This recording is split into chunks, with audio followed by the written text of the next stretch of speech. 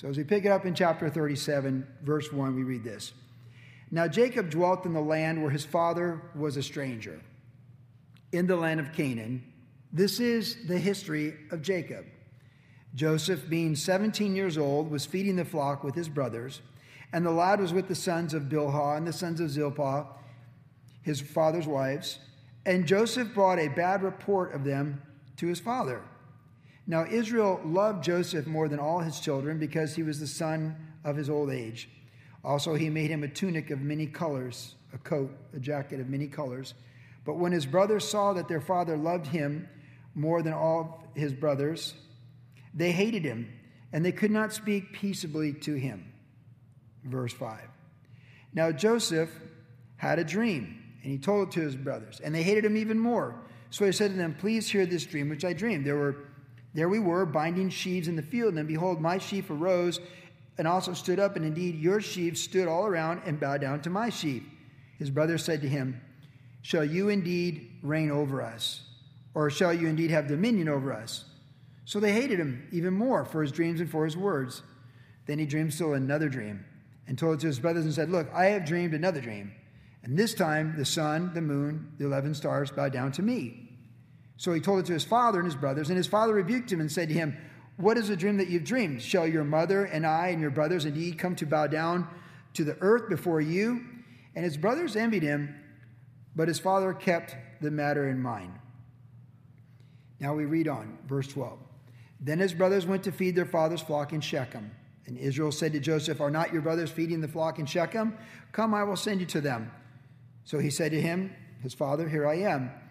Then he said to him, please go and see if it is well with your brothers and well with the flocks, and bring back word to me. So he sent him out of the valley of Hebron, and he went to Shechem. Now a certain man found him there, and he was wandering in the field. And the man asked him, saying, what are you seeking? So he that would be Joseph said, I'm seeking my brothers. Please tell me where they are feeding their flocks. And the man said, they departed from here, for I heard them say, let us go to Dothan. So Joseph went after his brothers and found them in Dothan. Verse 18. Now when they saw him afar off, even before he came near, they conspired against him to kill him. Then they said to one another, look, this dreamer's coming.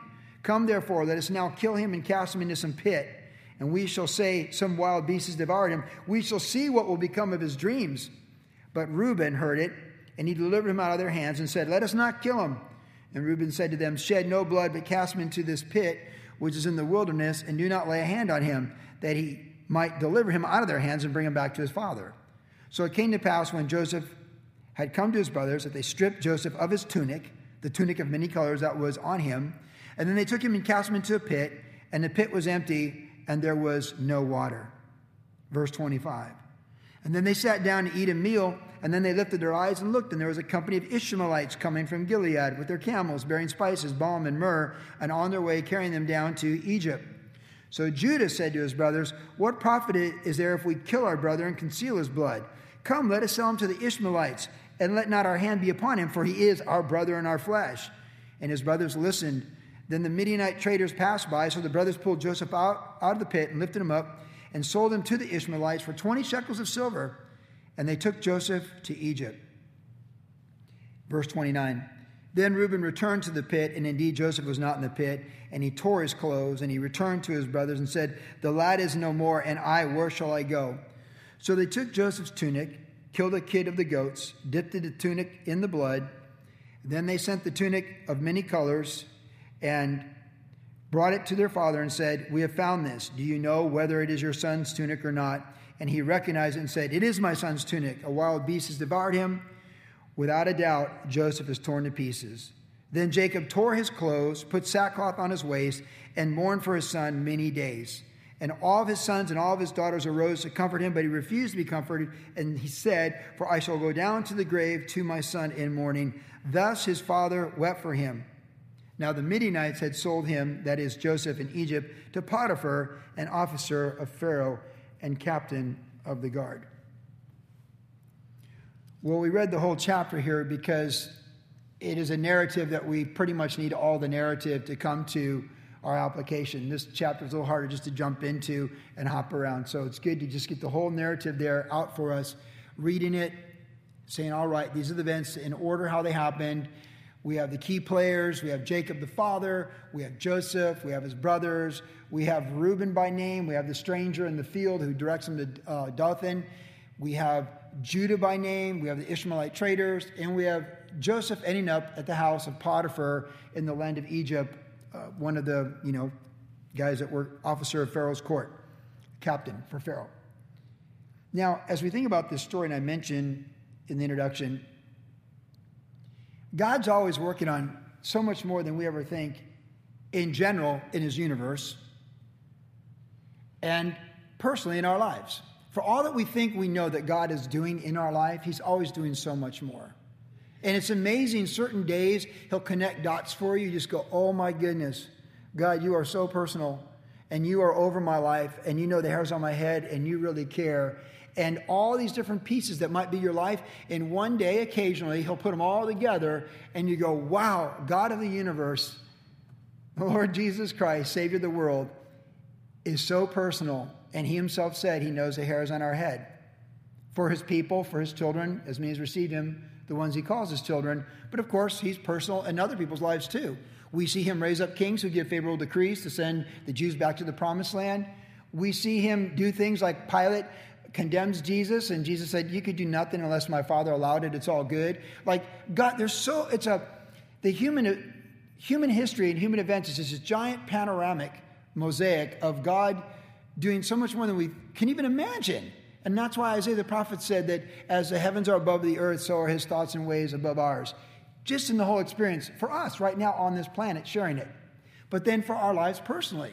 And when we look at the life of Joseph and the events of Joseph's life, it really is a great encouragement to all of us. As we study his life, we just want to be able to sit back in awe and amazement and just say, man, the Lord is so good, and it's such a bigger picture. Now, from this chapter, we know at the end of his life, after his father is deceased, after they've already buried him back in the promised land, his brothers think he's going to get back at them after their father dies. And he said, as for you, you meant it for evil, but God meant it for good to bring about the saving of many. That's the perspective Joseph had on all these events by that time in his life. Now, we don't know what his perspective was, riding on a camel with Midianite traders headed for Egypt. But we know at that time in his life, later on, his perspective as he looked at the panoramic of his life is that you meant it for evil, but God meant it for good for the saving of many. It really is an Old Testament version of what we read in Romans, that all things work together for good to those who love God and who are called according to his purpose and who are being conformed to the express image of his Son. It's the same principle. Now, in Joseph's case, he has a call to greatness. We need to understand this about Joseph. Joseph would become essentially the most powerful person on the planet. Egypt was a mighty empire, if not the strongest kingdom on earth at that time, one of the mightiest kingdoms on earth. He would ascend to be the number 2 man with the signet ring of the king, Pharaoh, to make decrees and laws and put things in action. His business plan, his business model was so brilliant. Not only did it save his own people, the Jews, because of course Jacob and the family came to find food during the 7-year famine. He saved the people where he dwelt and worked for, the Egyptians. He saved them as well, and they were grateful to give their property to the king because they were so happy to have food. And he saved people from other lands who came there for food. His business model and his understanding of human workings is unparalleled and similar to someone like Solomon in that sense of the ability to manage, to govern, foresight, decision-making, saving of not just himself, but his family, the nation that would become his family, the Jews, the nations he was with, and other people. He had a great calling. He's going all the way to the top. Because really, even though Joseph ascended to the 2 spot, he was running the company. He ran the flocks for his dad. We saw that in the chapter here. He was the administrator for the flocks at 17. He's going to run Potiphar's household, administrate it. He's going to administrate the prison, and then he's going to administrate this greatest kingdom on earth. He was headed for greatness. That's my point.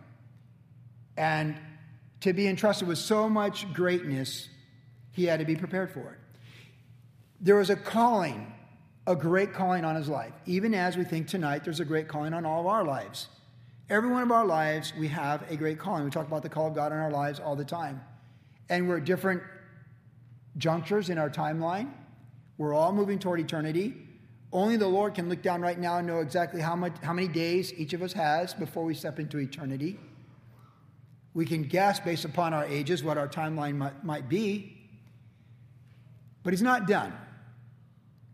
And we always want our greatest moment with the Lord to be in front of us, not behind us. So when we come to this text tonight, I'd like to think of us as we look at Joseph and go forward in this text, and having read this background, that the principles that we can learn from him, particularly in this chapter, should encourage us to be stirred for greater things with the Lord in our lives, personally, within our homes, with the people we love and live with, and within this church.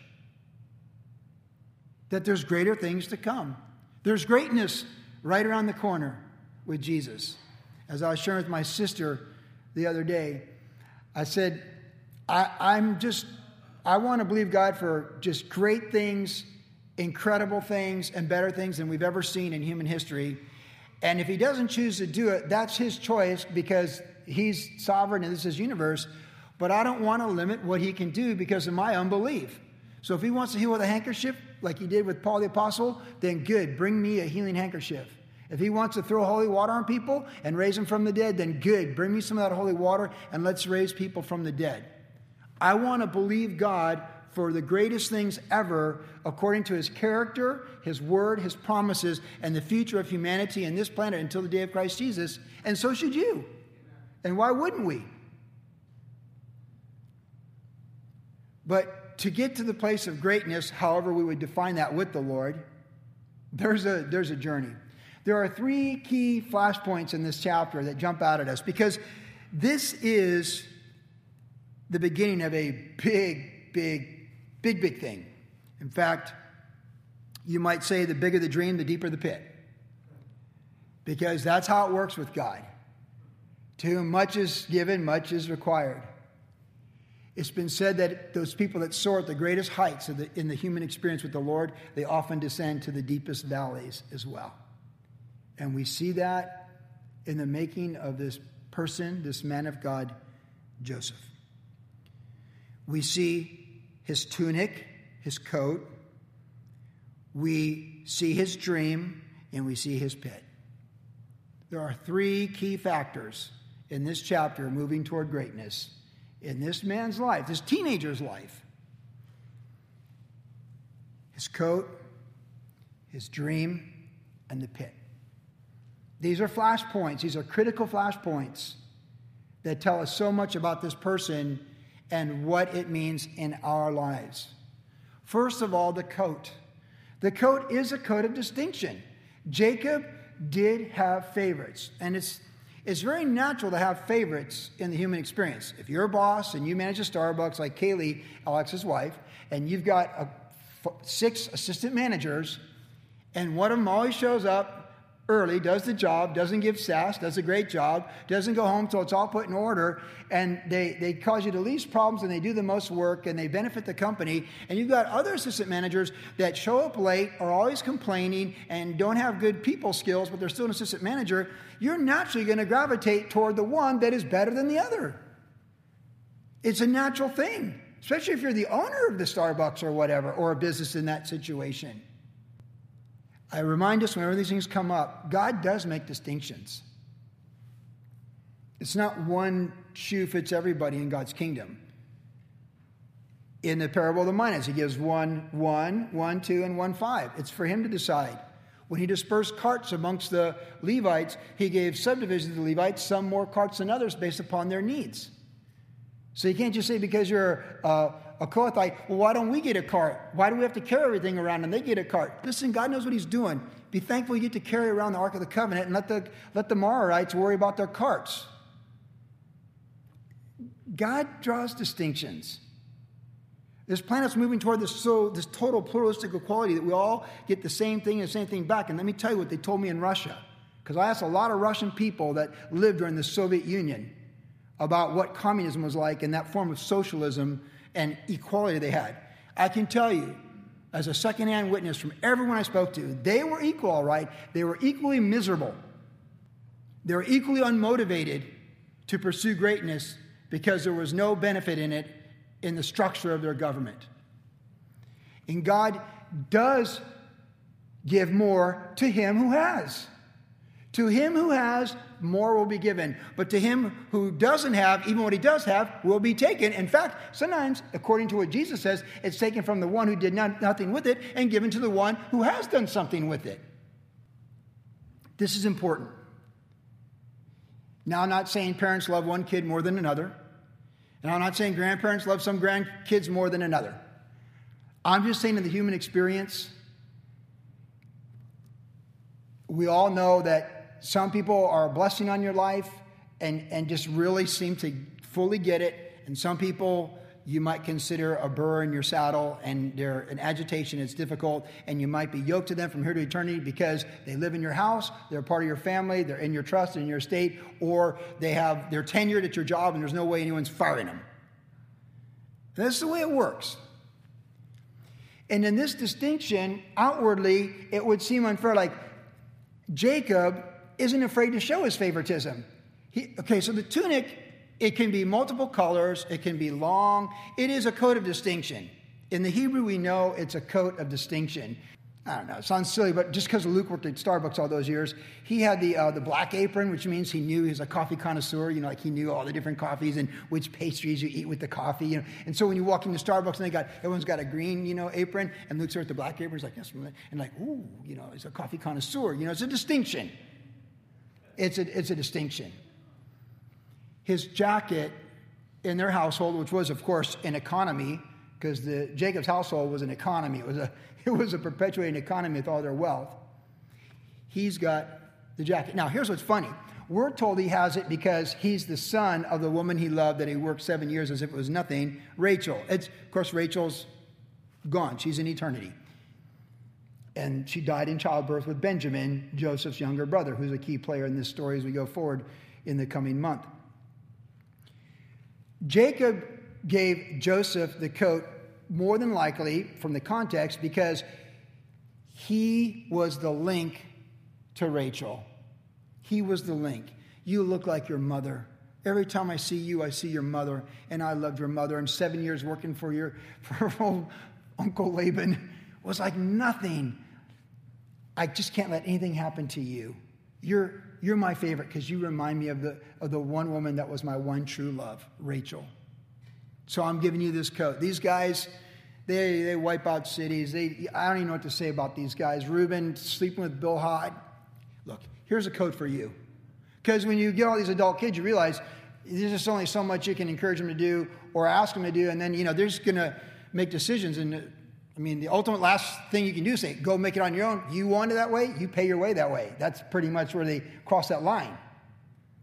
Oh, you got it all figured out, huh? Okay, well, good luck. Or as they say in Chile, buena suerte. It's like, yeah. And there was a distinction that Jacob gave. But here's what's important. As much as his earthly father gave him a distinction, he already had a distinction from his heavenly father. Because Joseph is indeed a young man of faith. We know that when he's in Potiphar's house, and this powerful woman, most likely an attractive woman because she's married to a captain of the guard, when she makes a move for him, he has self-control over that. He has exactly what his brothers, half-brothers, did not have, self-control. We know from the panoramic overview of Joseph's life that he's above reproach. He's just above reproach. There's no accusations. He's the type of Jesus, actually. There's no accusations. He's betrayed by his brothers, then revealed to his brothers the second time, like Jesus in Israel. There's a lot of typologies with Joseph, with Jesus, that we'll get into as we go through his life. But as a whole, he was above reproach. When Jacob is prophesying over his children at the end of his life, he describes well Joseph and all the sons prophetically, correctly, but he just says, Joseph was a fruitful bow, just fruitful in everything he did. We find in Joseph's life, as he goes forward, he finds favor wherever he goes, and he prospers wherever he goes. And from his own mouth, he says, far be it from me to do this thing against the Lord. He had a fear of the Lord, and he had a heart for the Lord. So when we think about the coat being a distinction, separating him from the appearance of his brothers, his heart and his life and his faith and his integrity and his character separated him from the distinction of his brothers. He is nothing like his brothers. He is distinct, not because of the coat, but because of the character. And that coat on him didn't just say, I'm Dad's favorite. It really said, I am different. And time again, for followers of Christ, we're exhorted to have that distinction. Like the bumper sticker says, not of this world. In this world, but not of this world. And it's a tricky thing. It's a tricky thing sometimes what that looks like, because we're in the world, but we're not of the world. But just know this, he had a distinction. And the greatest distinction isn't a shirt that says like some Christian statement or a church or whatever, anything like that. The greatest distinction is really how we are in the secret and the quiet place. Who we really are with our integrity and our character as a woman, as a man. That's the distinction. See, because the greatness that came to Joseph's life, through Joseph's life, and entrusted to Joseph's life, to the blessings of millions in his timeline, plus generations to come, it really begins with the character of his heart and the integrity of his faith. He was very much set apart and distinct. That code of distinction is an outward testimony of an inward distinction and consecration to the Lord. You can rip the coat off that guy. You can deceive his father with that coat. And you can even rip the next coat off of him like Potiphar's wife did. But the man under that coat is a man of character and integrity and conviction and faith. So you can rip his coats and you can rip them off him, but it doesn't change who he is. And that's why he's headed for greatness, because of his character and who he really is in the secret, in the quiet place with the Lord. And that is a great application for you and I tonight. Anything great, truly great, is going to be spiritually great. And anything spiritually great is going to begin with humility, brokenness, and consecration to the Lord. It's going to begin with that sanctifying process, that separation. And like I said, we don't need a tunic coming from our earthly father to say, you're different than the other coworkers or the other kids in the family. We need a heart before the Lord that says we belong to the Lord, and character counts, and we have conviction.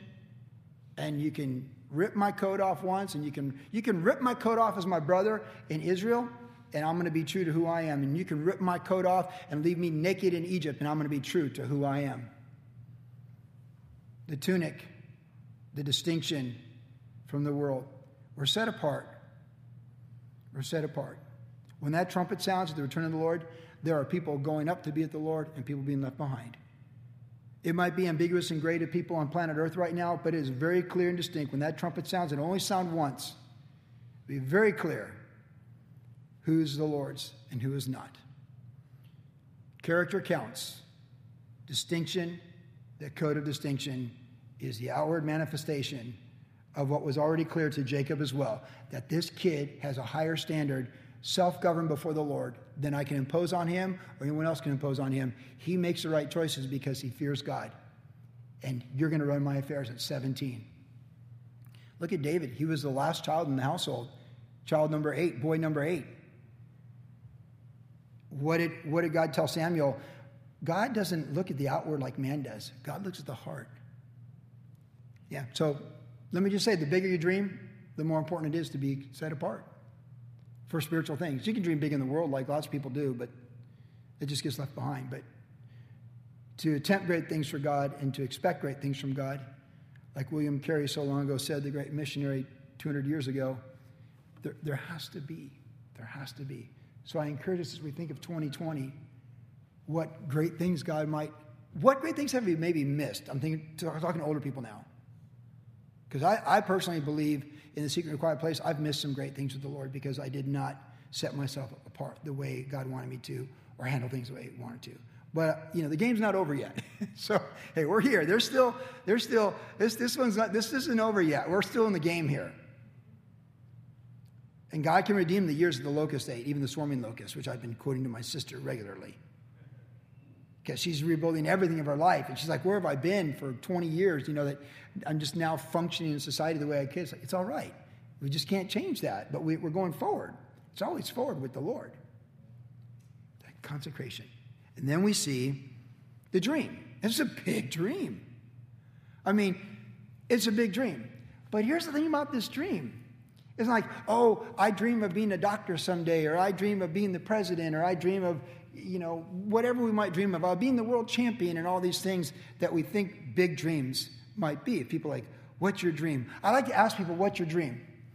Because Luke works at Hyundai now, our son works for Hyundai, he can get all these hookups for the family, which is not the point, but we were driving a Sonata, which is part of the story, the other night, and the girl with us from the car dealership, the Hyundai, in Huntington Beach, we start talking with her, and hey, she's a Hispanic girl from Santa Ana, really sweet girl, I really enjoyed talking with her, and hey, she graduated college, and she has a major in political science, which was Luke's major in political science, right? It's pretty cool. I'm like, hey, and Luke works at Hyundai, and you work here, and these things, and she was really sharp, and I said, I turned around and said, what's your dream? I mean, you made it. You're early 20s with a college degree, and you're working here, and you're the person showing us the car, and you got a poli-science major. I go, what's your dream? And right away she goes, I want to improve immigration in the United States. She goes, I want to improve the immigration system so it works. I said, good dream. Good for you. I think of people like Sam Coca, your dad. I think of my great-grandfather, great-grandmother coming through Ellis Island. Good for you. Good for you. See, we need dreams. We need to build people up on their dreams. She said, I've seen injustices, and I want to make things better. I go, listen, I'm reading Jeremiah right now, and he's talking about all the injustices by the false shepherds. God honors justice and truth and doing the right things at the right time. Good for you. See, that's what I mean by dreaming. You want to build that up, but the Lord has to be over it. But we should dream big dreams. Hey, if your dream is to run a car dealership, good for you. But when you see, what I said is it's always you can never go wrong with loving and serving others. So if you put loving and serving others at the top of your dream as to the motive of your dream, you can't go wrong. When I was in Cleveland, someone broke down with me because I was a pastor or whatever in the street. It's snow flurries, and they're saying my life and this and that and how hard it is, and explain all these things. And I just said, listen. And people are saying I should divorce and do all these things. Let me tell you something. This I know. You can never go wrong with loving and serving others. So whatever you're going to gauge your decisions on, you can never go wrong with loving and serving others. Let that be the compass that guides your decisions. It is always honorable, and it will never go wrong for you from here to eternity. But this dream came from the Lord. See, this dream has divine origin. Now, here's this 17-year-old. He's a 17-year-old. Dad trusts him with running the company, the family business. He's got the coat. The brother's but they already hated him. They hated him before the dream. Did you catch that? The dream just adds to the hate. There's jealousy and envy. It's just a human experience from the dawn of creation. Cain and Abel, right? God accepts his offer, doesn't accept his offering. Yeah, I'm going to kill him. It's like nothing new under the sun. This dream has divine origin. It came from the Lord. This dream came from the Lord. And again, as I was mentioning earlier, it connects to Abraham's dream. When this dream is fulfilled, he will be in Egypt ruling over Egypt. This dream's fulfillment isn't going to happen in the promised land, but it is going to happen. It's not like there's going to be a palace in Hebron and Joseph comes out like an Israelite king. King Joseph in Hebron. No, it doesn't work that way. This dream's going to come to pass, but in a completely different way than anyone could ever thought at that time whatsoever. Now, Abraham, his great-grandfather, Abraham, would have had a concept because he's the one that had the vision of the first place where they go to a faraway land. Joseph's dream is connected to Abraham's dream. Because this dream is going to be fulfilled in the faraway land, and it's reflective of the prosperity and the blessings that will be upon his life, Joseph, in the faraway land, that he'll later say, God brought me here, though you meant it for evil, but for the saving of many. He is now connecting to the previous generations of the promise and of the covenant through a dream from the Lord. That's pretty awesome. Which makes us think of Psalm 37:4. Delight yourself in the Lord, and he'll give you desires of your heart. As we seek the Lord, as we keep the Lord first, he will give us visions. He will give us dreams. He'll give us insight. He'll give us a burden. And we'll think, wow, I prayed with someone a couple of weeks ago, and they're like, and they were older than me. And I said, well, what's next in life? It's like, oh, I don't even want to say it. It's just so exciting, but I'm like, well, listen, dream big with the Lord, and let's pray for it right now. Because God's not done until he's done. Elevate the dream, elevate the expectation. My sister and I have this thing going on right now. Because again, she's been, she lived on the streets, and she's in a halfway house. She's about to get her own place, and she couldn't drive public transportation for years. She's got her license restored. Everything was expunged for her on Friday. Praise the Lord. No more criminal charges against her. She goes, I can work for the government. I'm like, do you really want to? But she said, yeah, great benefits. Okay, fair enough. I'm with you. But we've been using this term like it's an upgrade. Barbie, it's an upgrade. When you're walking with the Lord, you get an upgrade. Now, you might get thrown in the pit like Joseph, which will be our final point in a moment, but ultimately it's an upgrade. It's a character upgrade. It's an upgrade. The Lord is an upgrade. He's upgrading your life. This is you, son of Adam, daughter of Eve. This is you in Christ by the Holy Spirit, becoming like Jesus. That is an upgrade from here to eternity. But it's like, when I finally get to drive, I'm not even sure how to get to work. I'll follow the bus. Either way, you're driving, and it's an upgrade. It's an upgrade. Dream dreams with the Lord that are an upgrade. See a better future for the kingdom and for the next generation than what people talk down and beat down on the next generation. See an upgrade.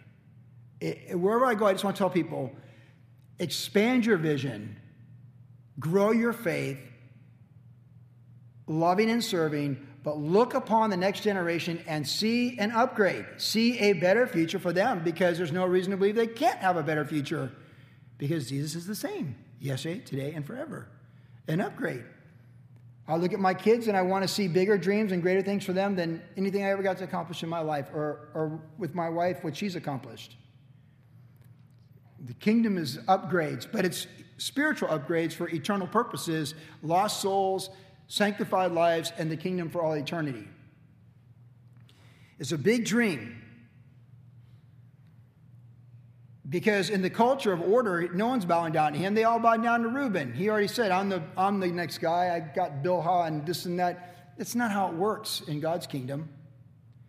You can't by the flesh upgrade the role and the responsibilities and the calling of God. They're spiritual, and they're advanced spiritually through humility and service and the power of the Holy Spirit. But it's his destiny, and God's tipping the cards on his destiny. It's a big dream, and we need to dream bigger dreams, because we can do all things through Christ who strengthens us. And whatever he's calling us to do, he's going to equip us to get it done. And you're like, oh, this is so out of my wheelhouse. This is so beyond me. Fine. Attempt great things, expect great things from God. This dream is his destiny. This dream is from God. And let haters hate, and let conspirers conspire. But don't lose the vision, and don't lose the dream. Hold fast those promises and the things that God is doing. And finally, we see, so we have the tunic of distinction, we have the dream of divine origin, and it's big, way bigger. Yeah. And think about Jacob too, saying, well, your mother and I bow down to you, like do we bow down? Actually, you will. Oh, Joseph's going to save the entire estate. So drop the knee now and get a preview of coming attractions. Yes, you will. You will bow the knee. He's going to save everything you're worried about out there in the field. He's going to save it all. He's going to save your lives. And he's going to be used by God to give you a different perspective on life. Because remember, when Jacob gets to Pharaoh, he goes, few and evil have been my days. But then the 17 years in Egypt, he has a change of heart and basically says, the Lord's been good to me and has been with me in all the way. And it's through his one son's faithfulness that brought about those things, that triggered those things for his growth in his life. But yeah, Jacob, you will bow down to Joseph. But then there's the pit. In the pit, what can you do? Again, like I shared, those that soar most high with the Lord often descend to the deepest depths with the Lord. You go so high and you go so low. You see these high things, and then God's got to humble you and bring you down. He's got to let you go through hardship so you don't boast in yourself. Look what Paul the Apostle went through. All the things that he saw, and he goes, I know of a man, and he'd always talk about himself in the second person that way, but he was so buffeted. He took so many literal beatings, and he had pain and all these things that afflicted him so he could be used of God to not be puffed up from the revelation of God and the greatness of how God was working in his life. And where there's a great destiny and a great entrusting of power and authority and influence, there has to be a great breaking that precedes it. There has to be a grinding so the confidence on that day of greatness is not in oneself, but in the God in whom that oneself serves. And we will see with Joseph that in his faithfulness in the prison, he went from the prison to the palace in one day. Being faithful in a prison to being number 2 and having the plan to save the nation in one day. He changed his garments in one day. The grinding. David, before he became king, all those visions and all those victories, and then just the grinding and the breaking and the making of a man of God. There's so many books written on the life of David because it's such a testimony that if you're going to be king, you're going to get grinded and you're going to get prepared for those things. God doesn't have shallow leaders leading in greatness.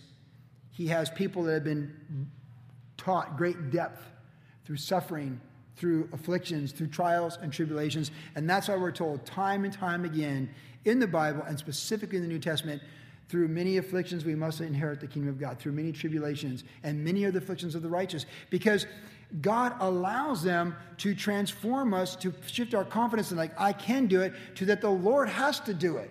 And one look no farther than Moses himself, who at 40 thought he would deliver the people of Israel from the bondage that would come many generations after this, that he can do this. And then he realized he couldn't do it. And he was so beaten down after his second 40 years at the age of 80, when God appears to him at the burning bush, he's like, man, you got the wrong guy. No. 40 years in the wilderness as a fugitive of Egypt broke him. And then the next 40 years, when he led God's people, he was a broken man. Now, he did get frustrated with things, but he was used, and he wasn't vindictive. That's all part of the process. So, soar high and dream big. And don't despise the pit. Because it is in the pit where what's really has to come out of us comes out of us. It's in the pit where we find out who we really are. And it's in the pit where we really become who we're meant to be. And it's like Moab. God said through the Old Testament prophets in Moab, he hasn't been poured out. His dregs are still in him. You have to be poured out from vessel to vessel because you got to get it out. So what God does in our life, he pours us out from this pit to that pit to this pit to that pit to this pit to that pit because he's got to get the dregs out. Each time we're poured out from one pit to another, there's less of us and there's more of him. There's less of the flesh and there's more of the spirit. Each crushing affliction of life, whether it's the death and loss of loved ones or legal disputes that have bad endings or even good endings, because most of them have bad endings even when they're a good ending. It just, whatever it might be, the job you didn't get, the things that worked against you because you're a woman, because you're white, because you're black, because you're brown, because you speak English second language, or because you speak English first language. All the things that we can make excuses about instead of just saying, Lord, here I am, and you're over my universe. And you're pouring me out from vessel to vessel, and that's all that matters, is that nothing can come unless it comes from the Lord, John the Baptist said. And we receive this, and we embrace this, and we're going to grow through this. And we're going to get better for it. Because there's greatness right around the corner. And the greatness isn't always bigger and better. The greatness is you and me more like Jesus. Loving, serving, forgiving, and building real equity. Estate equity gets distributed right away and usually gets squandered in a short period of time. Lotteries are won and the money's lost and mishandled. People are broke again in a year. Real equity is purity, suffering, and forgiveness. From vessel to vessel.